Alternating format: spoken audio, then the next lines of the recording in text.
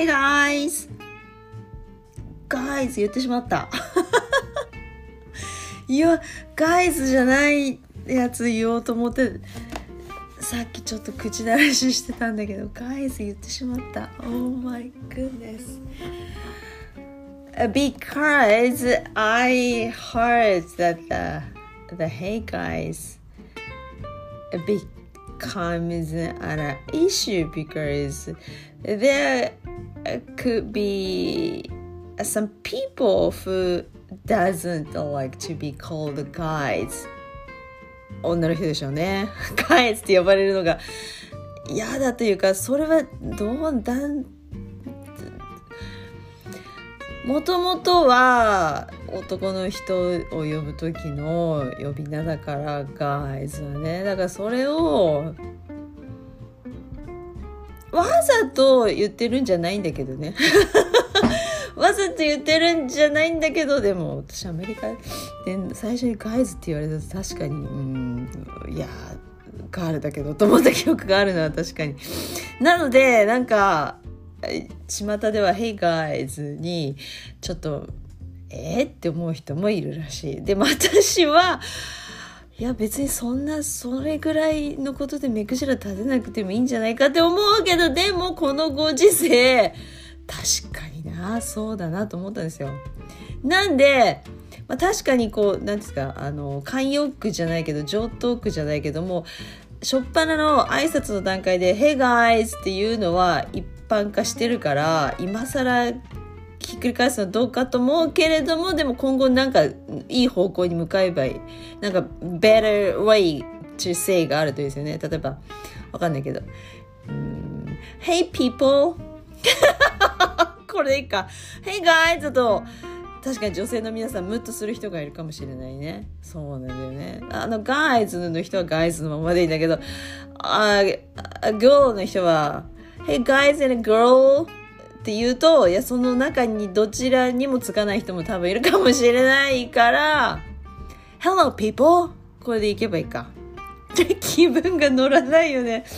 Hello people or Hey humans, yeah you guys are human being, right? Okay. Hey humans, how are you today? Good. これで言いましょうか。Hey people, I'm Tsumi. This is Perky Matsumi English, the show we practice speaking English, and it's been a while since the last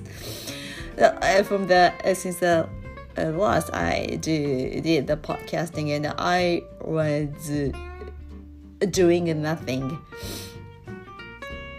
anything about English、はい、英語に関して何もやってませんでしたね、ここ1週間ほどねで、このまま行ったらやばいと思って今マイクの前に座ってるんですけど、でも it happens to me a lot。 このパターン私よくありますね。皆さん1週間何もしなくてやばいと思ってマイクの前に座るっていうパターン何回もあって、何回も皆さん聞いてるはず。はい。この100も何回ポッドキャストやってきたうち多分at least 10 times ぐらいあったかもしれないね。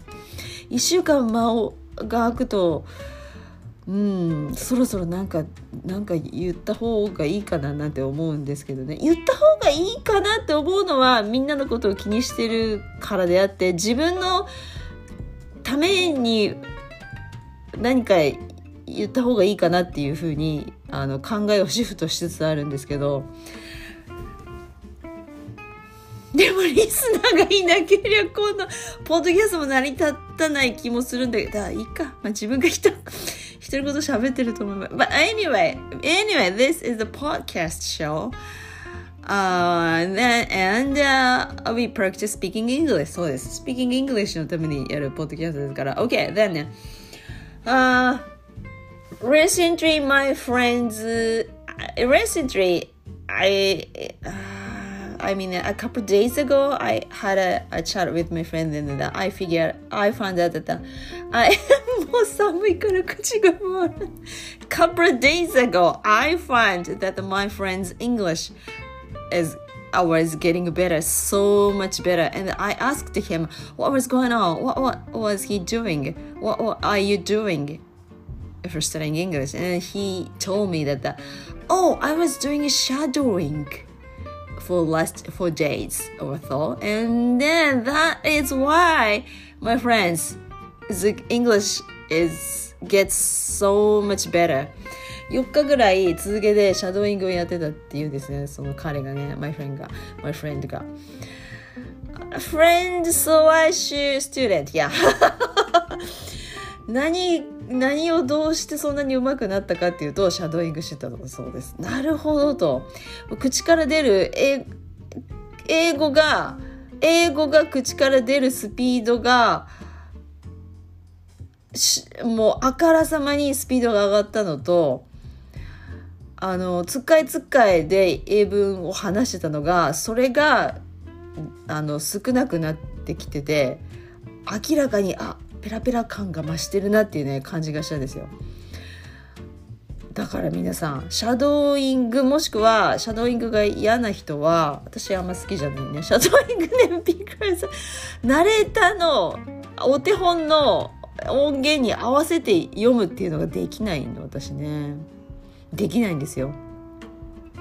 遅れるか速くなるかってか、シャドーイングってこうお手本の音源を聞いてちょっと間を置きつつ後ろから自分が追っかける感じで言うんですよね。オーバーラッピングっていう手もある。そうオーバーラッピングするみたいに言うっていう手もある。ほぼ同じぐらいに言う手もあるんだけど、どっちにしろ私自分の調子で言いたくなるから、いつも音読になっちゃうんですね。最後ねお手本の音源を消して自分の音だけでそうやりたい人なのね、私ねやりたい人なんですよ。なのでシャドーイングもずいぶん前は一生懸命やったんですけど、だんだんこれはうまくないっていうことに気づいて、最近はほとんどやってないですね。やるとしたらシャドーイングじゃなくって、最初にお手本の音源を聞いて、それを何回も聞いて、ある程度6割7割ぐらいここで置いてとか、ここイントネーションこういう風にやってっていうのを頭の中に入れてから自分で音読してますね。だから音読シャドーイングという感じです。はい、それやってます。そう彼が彼が英語上手くなった彼がそういう風にやってたんですよ。なので皆さんやっぱり口からスラスラっと英語を喋りたい人は喋れるようになるにはどうしたらいいかというと、それをやるしかない。口から英語を出して練習するしかないということなんですよ。いくら机の上でテキストを広げてやったところでうまくないと、英会話は会話なんでね、瞬時にパッって言わないとダメなんですよ。まくし立てるように言いましたね。Then what happened to me was that I thought I should do that too, because 何もしなくて、英語の練習何もしなくて1週間そのままほったらかしにしといて、さて英語レッスンやろうと思った時に案の定私口から英語が出てこなくて、まずい、これはまずい、錆びついてると思って彼に習って私も音読シャドーイングを2日前からね一生懸命やり始めてるんですが、でどうなったかっていうと、あんまり会話の機会がないのであまり測れないですが、はい、元の調子に戻りつつあるけれども、 but it's getting cold recently, so my mouth doesn't open so well ですね。口の開きがちょっと悪いのでそれに伴って口から英語が出てくるのもちょっと遅いんですが、であとは一つ最近ふと思ったのが、人間何も頭の中真っ白って言わないか、頭の中に空っぽの状態の時に無意識にできてしまう動作をやってる時って、ふとアイディアが浮かんだりしません？ふとなんか心の声が聞こえたり、そういうことしません？そういうことありませんか？私よく歯磨きしてる時がそうなんですか。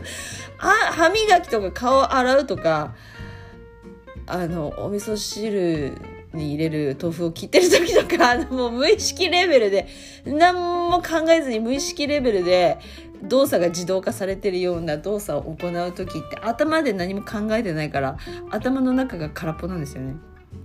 そう歯磨きとかしてそういう時にふとはってこうあれ今なんか声がしたっていうことありませんか？なんかいいこと思いついたとか私だけですか？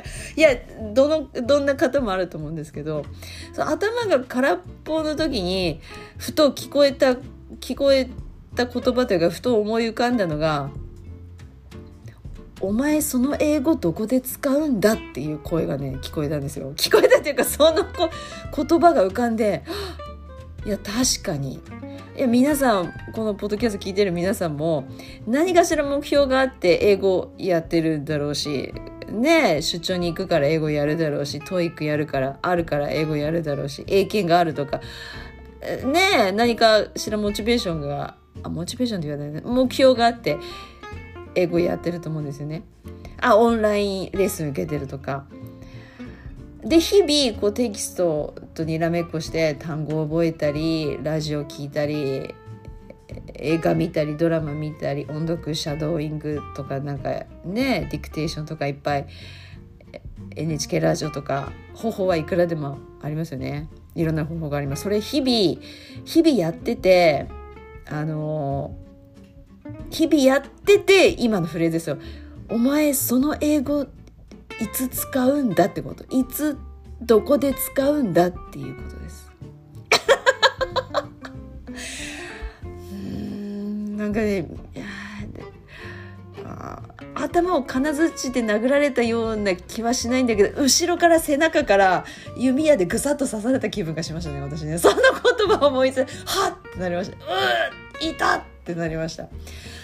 日々毎日例えば留学なさってる方がいてもうそれがなければ生活できないっていう人はそんなこと考えてる暇ないと思うんですけど日本国内において第二言語として英語を学んでてなんか一生懸命ニュースペーパー読むとかやっててわからない単語を抜き出したりとかなんかしますよね。私しますけどで今日形容詞の勉強しようと思って形容詞の文法書開いて勉強してるとでその英語はいつ使うんですか？ここで使いましょうよっていうのを提案したいね。私のポッドキャストでいつもクリスチャンで皆さん聞くじゃないですか。10 seconds 置いて皆さんのスピーキングのポーズを設けてるのでそこで使いませんか？ I suggest ということです。なので行きましょう。今日身につけたって言わないなんていうの今日学んだその英語今使いましょうということです。はい、誰かのセリフにあったねそういうのね有名な塾講師の方のねセリフでね近いですね。 OK ではね私がやってる私のためのポッドキャストみたいなもんなんですがあれです。 Oh my god My time is running out ここへ来て My time is running out あと何分できますか？あと4 minutes ぐらいできるので4分間だけやりましょうか。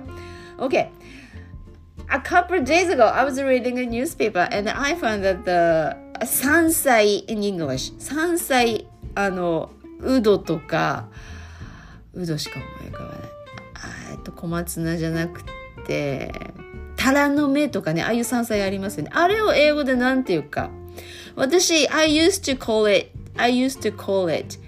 mountain vegetables 今まで mountain vegetables ってばっかり言ってたんですけどそのニュースペーパーによると edible 食べられるですよね。 edible wild plants って書いてあってそういう風なのがいいのかと思ってmountain vegetable だとGoogle で検索したんですけど山のふもとに生えてる野菜でもマウンテンベジタブルなんですよね。確かにそう言われてみればそうだと思って高原野菜に近いのかもしれないけどそうすると若干日本語で言うところの山菜とまた違いますよね。春に食べる美味しいやつがフキノトウとかああいうやつだからwild plants でもいいんだけどやっぱ食べる方だから山菜は edible wild plants これだけで4分も終わりそうだ。 Oh my god Oh my god.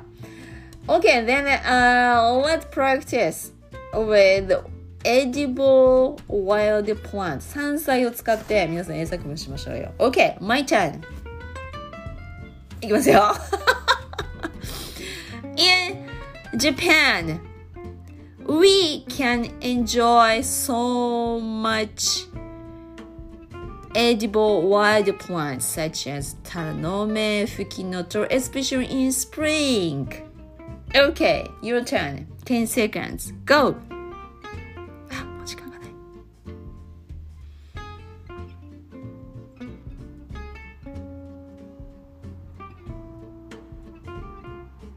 Great! Great! Okay, good. And, second turn ですね。はい、2回目。Okay. The best way to eat wild plants in Japan is absolutely tempura. It is so delicious. Okay. Your turn. 10 seconds. Go. 3歳です、3歳。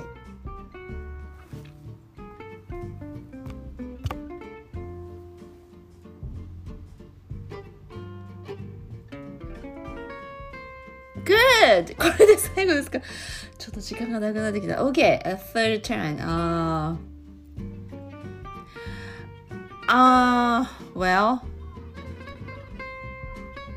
one of my friends really likes to go to the mountain to pick up edible wild plants in the spring. And he always gives me some of them. I really appreciate it. Yes. Thank you. ちょっとなんか英作文じゃなくてメッセージみたいになりましたが OK はい OK your turn はい、これで最後にしましょう Your turn edible wild plants を使って英作文で3歳です OK go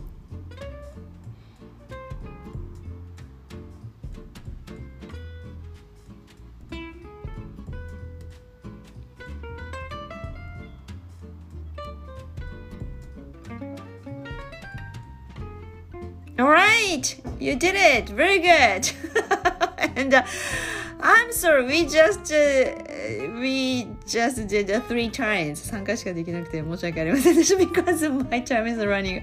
I have to leave now. Okay, then thanks for listening again. I'm Tsumi and see you soon. And please Okay, and enjoy your Friday and enjoy the edible wild plants and